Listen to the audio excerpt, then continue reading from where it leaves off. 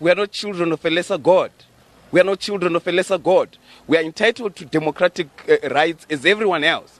If someone says what Mr. Beattie said in South Africa, that will not be news. So why should we be subjected to rules and regulations that basically suggest that we are children and we cannot think for ourselves? The idea of creating a democratic Zimbabwe is a Zimbabwe in which we are able to freely express ourselves, fulfill the promises of the national liberation struggle, which chief amongst them and many more would be that Zimbabweans must be able to express themselves.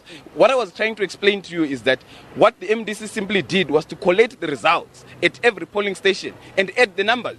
And it's clear that what the result would be. If that is consequent to that, I don't see anything wrong with it. The point is, if Zimbabweans are able to gather, and which they've done over the years in a peaceful way, and be able to express themselves, Zimbabweans have lived under a repressive state for the past 38 years. They are reaching a point where they want to see a democratic Zimbabwe. You are holding on to the election results.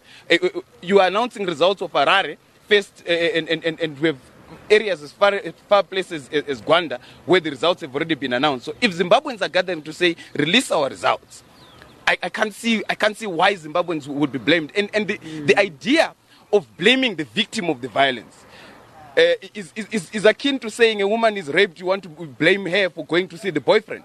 We are the victims of the violence. What is the justification of shooting an unarmed woman carrying a handbag and shooting her at the back? There is no amount of justification, legal or otherwise, to justify this violence.